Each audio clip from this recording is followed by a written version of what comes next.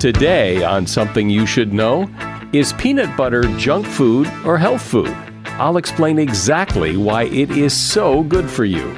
Then, proven strategies you can use to change people's minds. For example, when you give people one option, whether you're in a meeting or talking to your spouse and they ask what you want to do this weekend and you say, let's go to a movie, when you give people one option, they think about all the reasons they don't like that option. And so what smart people do, they don't give people just one option. They give people at least two. also, you know not to touch your face to stop the spread of germs, but knowing it doesn't do you any good. And like it or not, machines are getting smarter and becoming a bigger part of our lives. And ordinary devices, whether it's our television or our lampshade or what have you, will talk to us and they'll listen to us. And we'll think of that, as Star Trek normal. I believe that that's going to happen. I mean, it is happening. All this today on Something You Should Know. If you have to hire someone, what's the best way? Referrals? Well, maybe that could work.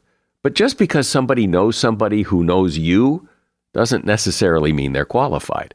Or you could pull out that file of random resumes that came in during the last 6 months. Maybe there's somebody in there. Maybe. Now, if you're hiring, you need Indeed.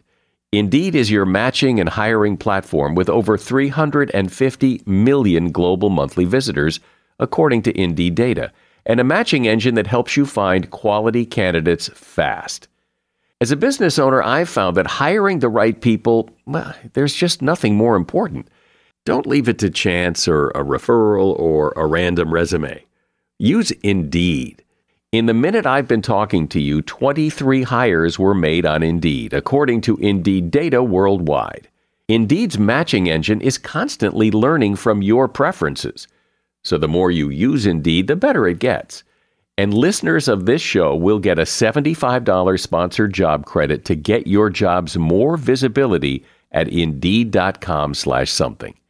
Just go to Indeed.com/something right now and support this show by saying you heard about Indeed on Something You Should Know. Indeed.com/something. Terms and conditions apply. Need to hire? Oh, you need Indeed. Something you should know.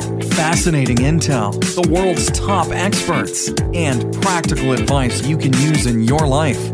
Today, Something You Should Know with Mike Carruthers. Hi, welcome.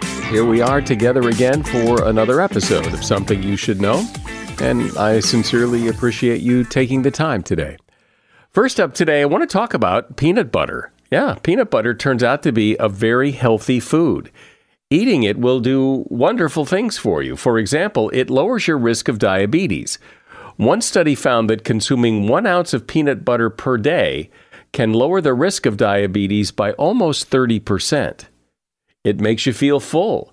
Peanut butter's monounsaturated fat and protein can prevent you from overeating and help you lose weight. It can lower your stress level. Peanut butter contains a compound that can regulate stress hormones.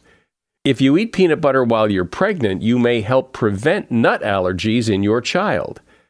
You'll also burn off fat. There is something in peanut butter that reduces your body's ability to store fat. Just remember to buy peanut butter that has peanuts as its only ingredient, with maybe some salt added, but avoid peanut butters that are light or low-fat peanut butters. They almost always have added sugar. And that is something you should know. How do you change someone's mind? Well, usually you don't. I mean, when was the last time you had a political debate and changed the other person's mind, or they changed yours? Or when did you last convince someone to do something they really didn't want to do? Changing people's minds is hard, often seemingly impossible, yet it does happen sometimes. Sometimes a company can convince you to try their product instead of the one you've always used. So it does happen. And when it does happen, how does it happen?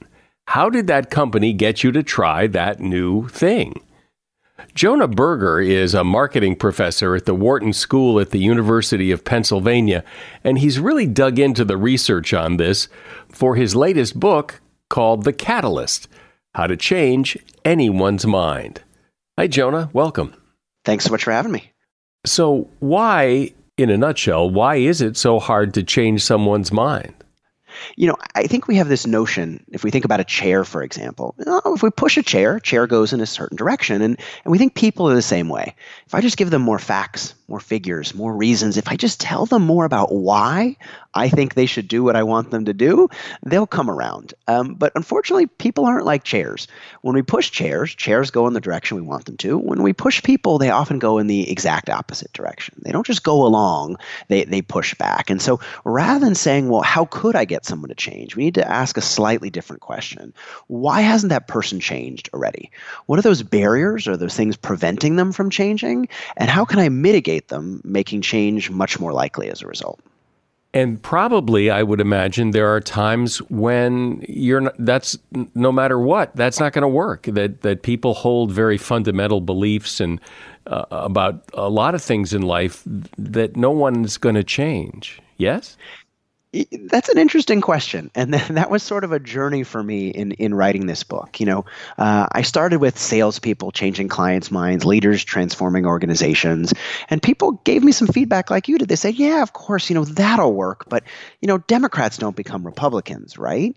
Or, it's really impossible to change people's minds about prejudice, right? Or, it's really impossible to get someone who used to be a member of the KKK to, renounce the KKK, right? And so I ended up doing a lot of really unusual interviews for me. I talked to hostage negotiators who figured out how to get people to come out with their hands up. I talked to substance abuse counselors who get people to seek help. I talked to a rabbi/cantor who got someone to renounce the KKK. I talked to people who switched political parties. And you're right, it's not easy. Not all change is easy and not all change is quick, but I think often any change is possible if we give it enough time and we understand enough about why that person hasn't changed. Because so often we're focused on ourselves, right? Take politics, for example. We want people to switch to our side, but we don't take enough time to understand, well, why haven't they done that? And if we take to understand why, often we can figure out a way to get them to at least come some, if not most of the way. Well, I think of times that I've changed my mind, or I've changed my position about, various political things over, and it's not because somebody changed my mind. No one was lobbying. No one was deliberately trying to change it. I changed it because I took the time to change it, not because somebody prodded or pushed me to change it. Yeah, I was talking to someone who I think said what you said, very similar to the way you said it. They said, it's not about selling, it's about getting people to buy in. And I think that's exactly right. One thing I talk a lot about in the book is the idea of reactance. People like to feel like they're in control or they're in charge. And when we try to push them or prod them, we take that ability away. Suddenly now they're not in control, we're in control. And of course, no one wants to do what we want them to do, so they often push back. And so the question then is how can we give them back some of that sense of control? How can we allow for autonomy and really allow them to persuade themselves? So tell the story about the Tide detergent pods and what happened and how it relates to this topic. So people have this sort of anti-persuasion rate, or almost like this spidey sense. And I think there's no clearer example of it than with Tide Pods. And so some of your listeners may know of Tide Pods. They may use Tide Pods. They're very, very popular. They're what you stick in your laundry to do laundry. It makes it faster and easier. You don't have to measure all these things. But a few years ago, there was a problem. It was a simple problem, though an unusual one, which is people were eating them. And if you're sitting there going, people are eating Tide Pods, what are you talking about? Well, they were. It was called the Tide Pod Challenge. Young people were essentially challenging each other to eat Tide Pods. So there was a funny video and a funny article, and then suddenly, lo and behold, kids online were challenging one another to eat these Tide Pods. And so imagine you're Procter & Gamble in this situation, right? You're sitting there going, well, who would eat chemicals to begin with? We shouldn't need to tell anyone anything. But just to be safe, right, they issued an announcement saying, don't eat Tide Pods. And in case that wasn't enough, they hired a couple celebrities to post some videos on social media saying, don't eat Tide Pods. They thought that would be the end of it.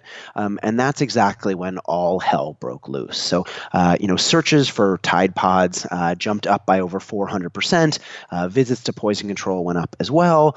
Said very simply, a warning became a recommendation. Telling people not to do something actually made them more likely to do it. And this is true in a variety of different domains. In juries, telling people certain testimony is inadmissible often makes them pay more attention to it.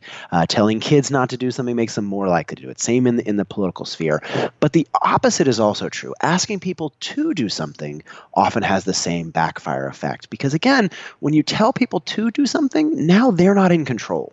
Now they're not the one making the choice. You are. And if they feel like you're in control, they don't want that to happen, and they push back. This anti-persuasion radar is super powerful.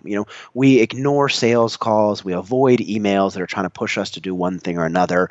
But the most damaging is counter-arguing, right? We may be presenting in a meeting. Everyone's listening. They're shaking their heads yes, but really what they're doing is sitting there thinking about all the reasons why what we're suggesting is wrong. They might seem like they're listening, but they're not, right? And so that's the most damaging part, right? They've got that anti-persuasion radar up, and if we just push them, it's not going to work. And yet, some people are able to persuade. So what is it they do differently that gets by that radar or goes under it or over it or whatever and gets people to do what they want? Yeah, so I talk about a few tips, and one that I love is called providing a menu. So imagine you're in that meeting, right? You're presenting something to an audience, and everyone's shaking their head yes, and they're sitting there thinking about all the reasons why what you're suggesting is a bad idea and why it costs so much and all those different things.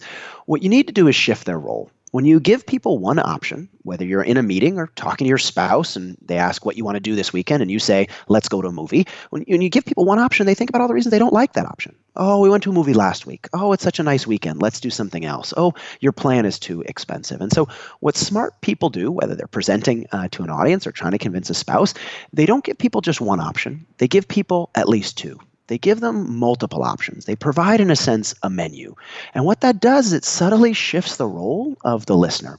Because now, rather than sitting there thinking about all the reasons why they don't like what you're suggesting, instead they're making comparisons. Which of these two options do I like better? Which one of these is a better fit to me, which is going to make them much more likely to go along at the end of the day? You're not giving them 50 options. You're not giving them 75, but you're giving them a small set of guided choices, a small set of options that allows them to feel like they have some volitional choice, but you're guiding that journey to encourage them to go in the direction that you want. But I've also heard, especially in the world of advertising and marketing, that if you give people lots of options, or if you give people more than one or two options, they're more likely to do nothing. And so that's, again, why I'd say it's not infinite number of choices, right? We're not giving people 75 options. We give them 2, 3, maybe even 4, a limited choice set. You're certainly right. There's work on too much choice, saying if I give you, 25 different options, you're going to sit there, your spouse is going to go, I don't want to do any of them. No thanks. It's overwhelming. Indeed, there's lots of research saying too many options is bad, but some options, at least some aspect of choice, is a great way to make people feel like they're in control. Another way I talk about is asking rather than telling, right? Rather than telling people what you want them to do, asking them some questions. Asking them the questions that, again, guide that journey. I was talking to a leader of an organization that wanted people to work harder. Wanted them to stay after work. It was a startup. He wanted to put more hours in. Now, of course, when the boss tells you to put more hours in, you say, no thanks, even if that was something you might have done in the first place. So instead what he did is he called a meeting and he said, hey, what type of organization do we want to be?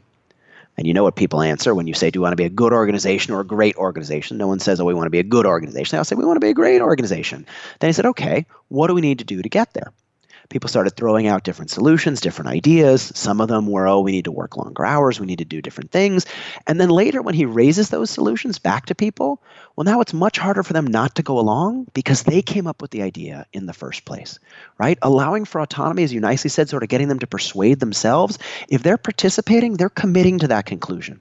If they said, oh, we need to put in longer hours, well, then they're much less likely later when you say, okay, well, you guys said this, so we need to do it. They're much more likely to go along and less likely to push back. We're talking about how to change somebody's mind, and my guest is Jonah Berger. He is a marketing professor at the Wharton School at the University of Pennsylvania and author of the book, The Catalyst, How to Change Anyone's Mind. As a listener to Something You Should Know, I can only assume that you are someone who likes to learn about new and interesting things and bring more knowledge to work for you in your everyday life. I mean, that's kind of what Something You Should Know is all about. And so I want to invite you to listen to another podcast called TED Talks Daily. Now, you know about TED Talks, right? Many of the guests on Something You Should Know have done TED Talks. Well, you see, TED Talks Daily is a podcast that brings you a new TED Talk every weekday in less than 15 minutes. Join host Elise Hugh. She goes beyond the headlines, so you can hear about the big ideas shaping our future. Learn about things like sustainable fashion, embracing your entrepreneurial spirit, the future of robotics, and so much more. Like I said, if you like this podcast, Something You Should Know, I'm pretty sure you're going to like TED Talks Daily. And you get TED Talks Daily wherever you get your podcasts. So, Jonah, it would seem that a lot of effort in getting people to change their mind would seem like a total waste of time, like political advertising. Is an ad on TV or on the radio or in a podcast really going to change somebody's mind to vote differently? It seems like a long shot. It seems like somebody would have to be very vulnerable or very on the fence to go, well, I'll vote for them. Yeah, I mean, I think part of what you're saying, so in the book, I talk about 5 barriers. We talked a little about reactance. That's this idea that when you push people, they push back. Then I talk about endowment, distance, uncertainty, and corroborating evidence. Those 5 together actually spell the word reduce, which is exactly what catalysts do. They sort of reduce barriers. But I think the one you're talking about right now is this idea of distance. Sometimes when we ask for so much, too much from where people are at the moment, they say, no way. I'm not going to go along. And indeed, you're right. In political ads, often when people try to get the other side to change their mind, they get Democrats to become Republicans, Republicans to become Democrats. It often isn't very effective. But in primaries, getting people to switch among candidates often actually works. A good way to think about decisions, politics in particular, but decisions in general, is almost like a football field. Right? If you think about a football field, 2 end zones, you can think about politics with Democrats on one end, Republicans on the other. If you try to get one side to switch to the complete opposite, it's too far away. Psychologists call that area the region of rejection. Sure, there's a region around where you are at the moment where you're willing to consider. You're not only willing to consider your own viewpoint, but maybe the viewpoint's near yours, 5 or 10 yards on the field in either direction from where you stand. But on completely other side of the field, 60 yards away, probably not. But what really good change agents do is rather than asking for so much, instead what they do is they ask for less. In some sense, they shrink that change down into a more manageable amount. So I was talking to a doctor who had a great version of this. So she was trying to get a trucker to be healthier. This was an obese guy who was drinking 3 liters of Mountain Dew a day, way overweight. And the tendency in that situation, like in politics, is to ask for big change right away. Don't drink any soda. Great idea in theory, much harder for people to actually operationalize, much harder for people to actually do. So what she did instead is she didn't tell the person to quit soda completely. She said, hey, just go from 3 liters to 2 liters a day. Now, the guy grumbled. He didn't want to do it, but eventually he was able to do it. And then when he came back, he said, okay, now go from 2 to 1 and 1 to 0. And eventually he's drinking no more Mountain Dew. It took a while, took a few months to do, but the guy's lost over 25, 30 pounds, and he's been much more likely to go along with that change because she didn't just ask for less. She asked for less and then asked for more. Essentially what she did is she took a big change and broke it down into smaller chunks. And so we can think about the same thing in politics. I interviewed some people for the book that switched from Democrats to Republicans or vice versa. It wasn't like overnight they just woke up the next morning, they completely changed their perspective. They moved 5 or 10 yards at a time, but eventually over time went to the completely different other side of the field. And so I think a really good analogy is almost thinking about stepping stones. Right? If you want someone to ford a really big river or stream, they might say no. It's too far away. I might get wet. The water's too deep. I might not make it. They're not going to go for that big change. But if you throw a couple stepping stones along the way, so they take one step, and then they take another step, and then they take another, now it's going to feel a lot safer, and they're going to be much more likely to ford that river. And so in any change, whether it's politics, whether it's a doctor trying to get someone to drink Mountain Dew, or just get a client to go along, how can we break that big change down into smaller, more manageable chunks, make them more actionable, and make it easier for people to at least start moving in the right direction? Talk about uncertainty, how that works into this. we often forget how risky change can feel. Anything new has some risk associated with it. You might not love the old thing that you're doing, but at least it feels safe, where new things often feel risky, and they're often uncertain. You don't know how good a new product or service is going to be. You don't know how a new initiative is going to perform. And if you think about it, there's always a cost to change. You may be familiar with the term switching costs, but sometimes it's a monetary cost. You buy a new product, it costs some money. Sometimes it's a time or an effort cost. You install a new software, you start a new program. It takes some time or effort to do that. And the problem is that the costs are often upfront and the benefits are often later. Sure, a new program might be beneficial for the firm, but it's going to take a while for us to figure out whether it's actually going to be better. And we have to pay all those upfront costs before we get to the potential benefits. It's something I call the cost-benefit timing gap. Costs are now and they're certain. Benefits are later and they're uncertain. And so one question is, well, how can we reduce that uncertainty? How can we make people feel more comfortable about doing something new, something different from what you're doing already? And so one thing I talk about, a few ways to reduce uncertainty. One in particular is to do what I'll call lower the barrier to trial. And a good way to think about this is to think about a company like Dropbox, for example. So right now, Dropbox is a $1 billion business, file storage company, but they weren't always that way. Originally, they started out as a small business. They had a lot of trouble getting traction. People weren't used to storing files online. They wanted to keep them on their computer. And so how did they get people to adopt this new thing? Well, they could say their product is good, but of course they would say their product is good. No one says their product or service isn't good. And so one thing they dealt with was, how can we get people to convince themselves? Again, how can we get people to persuade rather than us doing the work for them? And so they did something interesting. What they did is they gave away their product for free. They gave away their service for free. And you might think, well, how can you make money giving away something for free? But they gave away 2 gigabytes of storage. And what that did, very interestingly, is it allowed people to experience the offering themselves. Rather than Dropbox saying, hey, Dropbox is great, here's why it's better than what you're doing already, what this did is it allows people to experience it themselves. And if they liked it, right, if they were using it, then eventually they moved through 2 gigabytes of storage. They needed to upgrade to a more premium version. And so Dropbox leveraged something we know today as freemium, a business model where you lower the barrier to trial, you get people to come in, try something at a lower cost or a lower effort, and then work them up to a more expensive version. But the principle behind freemium is a lot larger. You think about test drives of a car, same idea. There's no free version and a premium version, but a test drive allows you to experience the offering without having to pay money up front. Think about samples in a grocery store. It does the same thing. And so the key idea of uncertainty is really, how can we make it easier for someone to experience the value of what we're suggesting? Not by telling them it's great, but allow them to experience it themselves so they can see if it actually is great, if it's actually going to work for them. And if they like it, they'll stick with it. And if not, they won't. But particularly if we have a good product, a good service, a good idea, the question is just, how can we get people to experience it themselves, lower that barrier, and then they'll be more likely to come around. You talked about how we think that we should be able to give people the facts as we see them, and that they should just, okay, yeah, all right, I'll agree with you now, even though they didn't before. Giving people evidence, if that doesn't work, then what should you be giving them instead when you're actually trying to get someone to see, like a political viewpoint or something? What works? If evidence doesn't, what does? Yeah, I think part of the reason evidence doesn't always work, and it's not just evidence, by the way, it's the type of evidence we provide.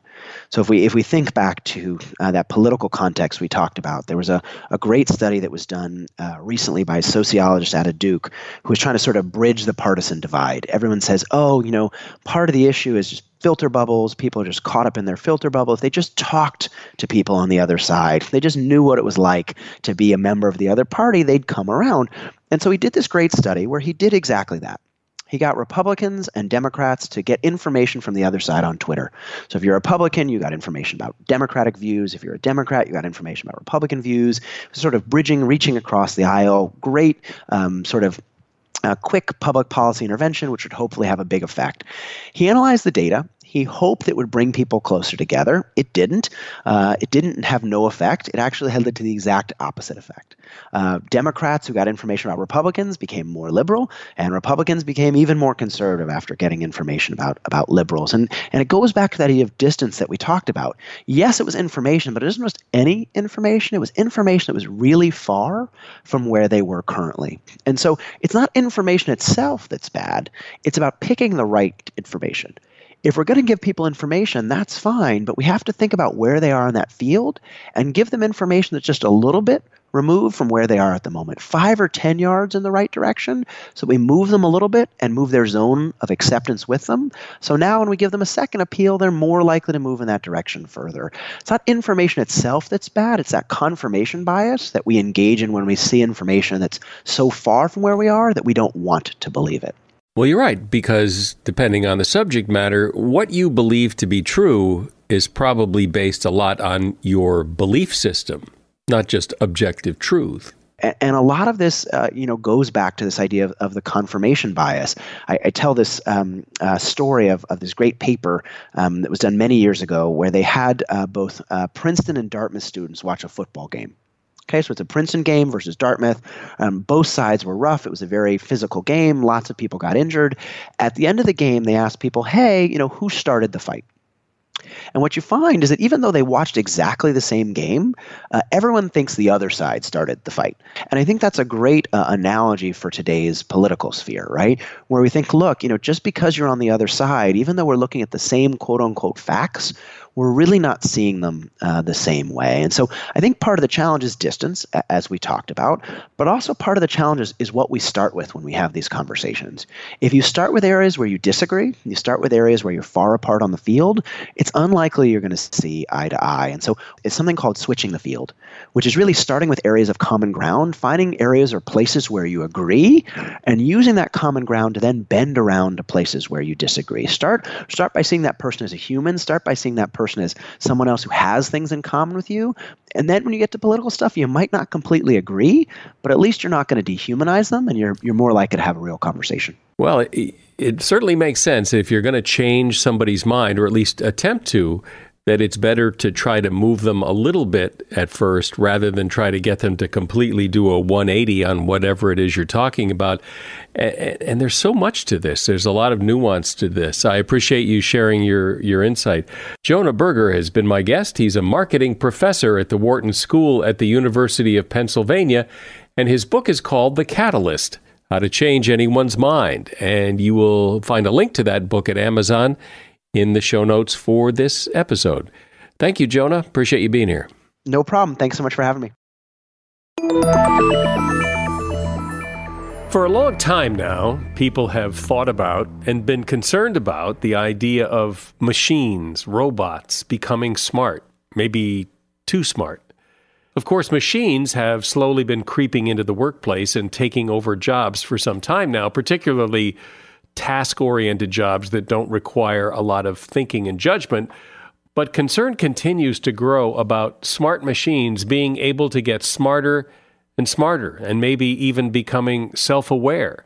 So is this reality, or is it still science fiction? Or what? Well, here to discuss that is John Markoff. He is a journalist who has researched this topic thoroughly. John is a science writer for the New York Times and author of the book Machines of Loving Grace. So, John, I understand that some people are concerned about artificial intelligence, but is this like a future fear, that one day this might be a problem, or is this something that people are really worried about right now? I think we are in a period where there's actual anxiety and concern beyond the wonks and the designers. I think this happens periodically in American society. It happened in the early 1950s. It happened in the 1960s. And, machines are beginning to move into the workplace, and so people are thinking about it. But machines have been in the workplace for a long time, kind of slowly creeping in and doing things that humans used to do, and there hasn't been any big catastrophic events as a result, or have there? I agree with you. Machines have been taking jobs from humans going back into the 17th century, the Luddites, and this is a perpetual state of affairs. And I think, why now? For the first time, machines are starting to displace workers not in manual work, but in intellectual work. And so it's not just white-collar clerks, but for the first time, machines are starting to do the job that have been done by $75 an hour paralegals or $400 an hour attorneys or physicians. And that creates sort of a new context, and that's why we're thinking about it again. And if you look not too far off into the future, what's the concern? What's the danger other than losing jobs? Is that the concern? Well, there are a range of concerns about interacting with machines from machines that arrange marriages to machines that replace us in the workplace to machines that make decisions in warfare. So it's across the entire range of human activities. And the difference now is that AI technologies, which have failed to sort of meet their promise since AI research began in the early 1950s, are now making great strides. And they're clearly going to be interacting with humans in a wide variety of ranges of things, and people are thinking deeply about it. Can you give me an example or two of some of these great strides of what machines are doing now that they couldn't do before that might surprise people? Yeah, I think people are already familiar with them, but the rate of advance has been striking. Machines are listening to us. If you think about Siri or Cortana or Google Now, for the first time you can speak naturally, and a machine will do a pretty good job of understanding what you're saying. And that's an entirely new reality just over the last half decade. For the first time, machines are they're seeing things and understanding what they're seeing, and that's really having a big impact in the workplace. A machine can recognize an object, and machines are just beginning to understand scenes, which is something we do without thinking as humans. For example, you can train a machine to look at a picture and say, "Oh, that's a woman, and she's handing a pizza to that person," which is that's the holy grail in machine vision, scene understanding. That's happening for the first time. Even more interesting to me is that, we've had robots in the past. We've had robots forever, but they've been in cages, and they do very repetitive tasks very quickly and very precisely. For the first time, robots are beginning to come out of their cages and move around in the environment, which means they need a whole set of skills that are human skills. And to be honest, they're not doing a great job yet, but you can see the first steps out into the world. So because a machine can look at a picture and see a woman and see a scenery, so what? What's next with knowing that? Okay. What's next? The so what is just all over the place. The so what is, for example, in Amazon's warehouses, where when machines can recognize boxes or packages, they can pick them up and they can place them in places, and so you don't need warehouse workers anymore. The so what is the cameras that are all around us already will begin to have intelligence, and so you will no longer need human beings to watch the cameras. The cameras will watch us intelligently, which is very Orwellian. In any number of places in the workplace, when you put intelligence into a visual system, you dramatically increase what the machine can do. The intelligence part of this, is it just ones and zeros kind of intelligence, or is it deeper than that? Is it? Well, so that's a very rich debate, and I come down on your side. It's just ones and zeros right now. We do not have self-aware machines, and I would argue we don't know how to get there. However, having said that, so that's the question that Elon Musk and others have been raising. Are we summoning the demon? Will these machines become self-aware? And that's been a consistent refrain going back long before computing even. And my argument is that we still don't completely know what human self-awareness, human thought is. And so until we have some idea about what it is, it's going to be very difficult for us to recreate it. That said,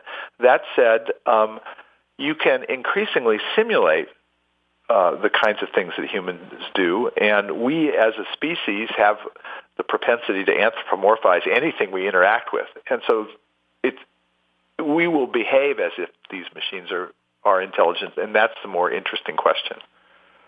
Well, the idea of a machine being self-aware, that's kind of hard to wrap your head around, because how could a machine have its own intelligence? But I guess that's what the concern was. I remember Stephen Hawking used to talk about this, that if machines become self-aware, they could become evil and take over the world. Is that the concern? Yep, that is. And, Marvin Minsky, who's a well-known AI researcher, was fond of saying, if we're lucky, they'll treat us as pets. Well, that might not be so bad. No, pets seem to have great life. Yeah, what's so wrong with that? Yeah, my dog's got a pretty good life, so I'm thinking, okay, well, that may not be bad. Yeah, but, I have a friend in Silicon Valley who likes to say, never mistake a clear view for a short distance. And I think that's the kind of situation we're in. Silicon Valley likes to say that, the future is going to arrive tomorrow. And some of these things are going to take a long time, and they probably won't happen in yours or my lifetime. So, John, this idea of a self-aware machine, is that total fiction right now? Yes. I think that we don't know what self-awareness is. You can increasingly create machines that give the illusion of intelligence, but that's not the same thing as intelligent machines. An example. I covered the first Turing test in 1991. Turing, was the mathematician who sort of came up with a way to sort of determine whether you had a machine that had human-level intelligence. And it involved basically typing a series of questions to a machine or to a human on the other side of a keyboard. You didn't know which was which, and if you couldn't tell the difference after a satisfactory period of time, you could say the machine was intelligent. That was his idea. So in 1991, the very first year they had the contest, I reported on it, and there were two groups of judges. One group were computer scientists, and the other group were people they grabbed off the street. And from my observation, even in 1991, when the programs were not very good, for the sort of non-technical observer, we'd already passed the Turing test. It wasn't very hard to fool the humans, and I think that's the significant point. It says nothing about the machine; it says a lot about us. So, although this is really interesting, but as you have said, we don't even know what human self-awareness is, so it would be hard for it to be engineered into a machine. This still seems to me like a lot of science fiction that maybe someday might be a problem, but why is this important to the average person? What, other than an academic discussion and a concern about the future, which, valid though they may be, why are we talking about this?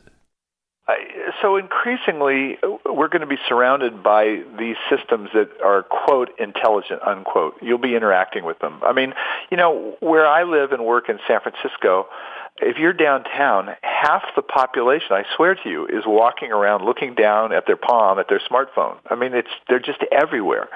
And so, that can't be the final stage of human evolution. The technology is going to evolve so that we have these things that are, their designers, the computer scientists call them conversational interfaces. We'll get away from the personal computer, and ordinary devices, whether it's our television or our lampshade or what have you, will talk to us, and they'll listen to us. And we'll think of that, as Star Trek normal.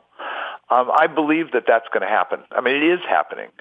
You know how many people use Siri and Cortana, and it's just an efficient way to get things done. But it raises that question of what happens when we begin to treat inanimate objects as having, human-like qualities. And I don't think we have good answers to that yet, and I worry a little bit about it. Well, that is interesting when you think about it, that people are walking around, in some cases, putting their life in peril to look at their smartphones while they're crossing a busy street in San Francisco or New York City, and that you're right. That can't be it. In fact, it's very easy to assume that our grandchildren will look back and go, "You did what? Huh? You what?" It's like crank start. Right. Yeah, exactly. So what? But what is the norm then that we can't envision now that would what replaces it? Yeah. So here's my bet, and I hate doing this because one of the best things about being a reporter is you don't have to be a so-called visionary, because the visionaries are always wrong. But I used to be very skeptical about this technology called augmented reality. Imagine having a pair of glasses that sort of allowed you to overlay computing information on top of the world around you. And then I went and saw the technology being developed by this Florida company called Magic Leap. And, I'd read the science fiction books like Vernor Vinge's Rainbow's End, and which was just really a cool sort of exploration of what happens when you can use this technology. And I was very skeptical that we'd ever be able to do it. And seeing Magic Leap and since then seeing some of the stuff being done by Microsoft and others has really changed my mind. I actually think that at some point that we'll wear glasses that will overlay, intelligent information around us everywhere. I don't think that is as crazy as it seems, and the question then becomes when. And I think it's a little bit like the invention of the mouse. Doug Engelbart invented the computer mouse in 1964, and it wasn't used by everybody, a consumer product until 1989. And I think, sadly for you and I, that it's going to take longer for these augmented reality technologies to show up and be useful and be affordable than we would want. But wasn't that sort of the idea of the Google Glass that has seemed to have disappeared? Yeah, we have this term in San Francisco we call the wearer's glass holes. It engendered an incredibly interesting conversation about the use of technology and sort of putting it between two humans. People just hated them in San Francisco, and I think that's going to be an interesting process. My sense is, the Google Glass was not even really augmented reality. You call it annotated reality. It was something up and to the left, and so to see what the machine was saying to you, you'd have to look in a very sort of antisocial manner. And at some point, I think these big things become transparent. Maybe it starts that you use it first in the office where you don't interact with other people or something like that. Or maybe it's used in elder care first. Maybe it's, used for your grandparents first, and it gives them a way to get out in the world when they can't move around. Hard to figure out, but it just seems to me that everyday devices, as you put computing into them, become magic. And it's hard to see, it's hard for me to see that it won't happen with glasses too. But like everything, there'll be pushback and resistance, and it has already been because, like you say, the glass holes. I remember seeing somebody, it was hysterical, talking to some of these people and saying, they said, yeah, but I have all my contacts, right? I don't have, yeah, but you have them already in your phone. Yeah, but I've also got them up here. Well, yeah, but they're in your phone. If you need them, they're in your phone. You don't need them up there. And that there's that resistance to why, what's wrong with the old way is I guess maybe what I guess drives a lot of this too is I don't want a pair of glasses between me and I would have been in your camp, but then I went and saw the Magic Leap demonstration, which at that point was just on a bench, and it was like going to the optometrist doctor's office. And I looked through it, and in the distance, about 3 feet away from me, was this four-armed creature that was walking in circles. And I have to tell you, I look at a lot of this technology, and you see HD TV. This was a better three-dimensional image, clearer than I can see anywhere on any HD TV. It was a strikingly clear image, and it was just wandering around. And then something weird happened. My host ran his thumb through the image, and his thumb went transparent, not the image. So something was wrong. It was fooling my brain in some really compelling way that I didn't get and that they can't completely explain yet.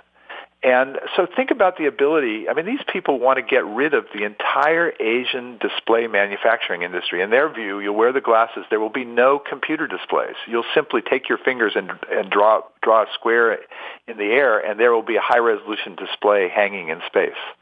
And if you want another one, you'll just do the same thing over again.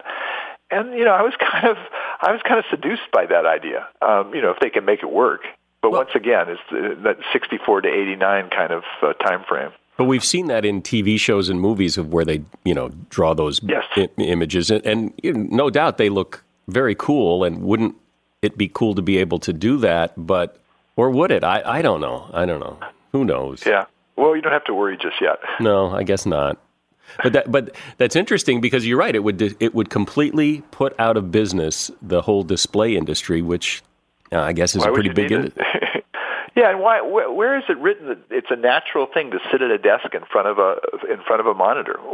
You know, I mean, why is that a natural state of affairs? Look at the horrible things it's doing to people physically. So if we could get past that, I think it'd probably be a good thing, at least from the point of view of ergonomics. Right, but same thing with people walking down the street in San Francisco looking at their phones. Well, I mean, look what that's doing to people. So, you know, it is fascinating, and there's really no way to tell, but it's fun to listen to somebody who's looked at this, and you've got some interesting ideas that you know, probably are as good as anybody else's guess, maybe better, as to what could come from this. I can guarantee you we'll be surprised. Right. As you say, the visionaries are always wrong anyway. So Exactly. Well, thanks, John. I appreciate your time. John Markoff is a science writer for the New York Times and author of the book Machines of Loving Grace. You have heard a lot lately about the importance of not touching your face, because touching your face can be part of the process that spreads germs and gets you sick. The problem is that just being aware that you shouldn't touch your face can actually cause you to touch your face even more. Estimates are that you probably touch your face maybe 16 times an hour or more. And when I tell you that, and you become more conscious of it, you may do it more, much in the same way that if I tell you not to scratch an itch, it makes you more aware of where you might be itching and makes you want to scratch it even more. There are several theories as to why we touch our face. It could be a form of self-grooming, the way we see other animals do, or it could serve some other evolutionary purpose. But it does seem clear that just telling yourself not to do it is not very effective. What can work is to keep your hands busy, holding something like a stress ball maybe, or play with a rubber band, or ask someone to tell you every time you do touch your face to increase your awareness. But the bottom line is it's very hard to stop touching your face. So it's very important to wash your hands and follow all the other advice that cuts down on the spread of germs and not count on not touching your face. And that is something you should know. If you like this podcast, and you must if you listened this long, because here we are at the end of the episode, you probably have people in your life that would like this podcast just as much as you do. So tell them about it and show them how to listen, and then we get a new listener. I'm Mike Carruthers. Thanks for listening today to Something You Should Know. The Bigger Pockets portfolio of podcasts are worthy of your investment. We're having a real conversation as real estate investors. New episodes available every day. It's important to buy where it makes money and not necessarily where you want to travel to. Bigger Pockets, On the Market, Rookie Real Estate, or Money Podcast. The purpose of flipping is to create more cash so then you can reinvest into other types of properties. The Bigger Pockets Podcast, on YouTube or wherever you listen.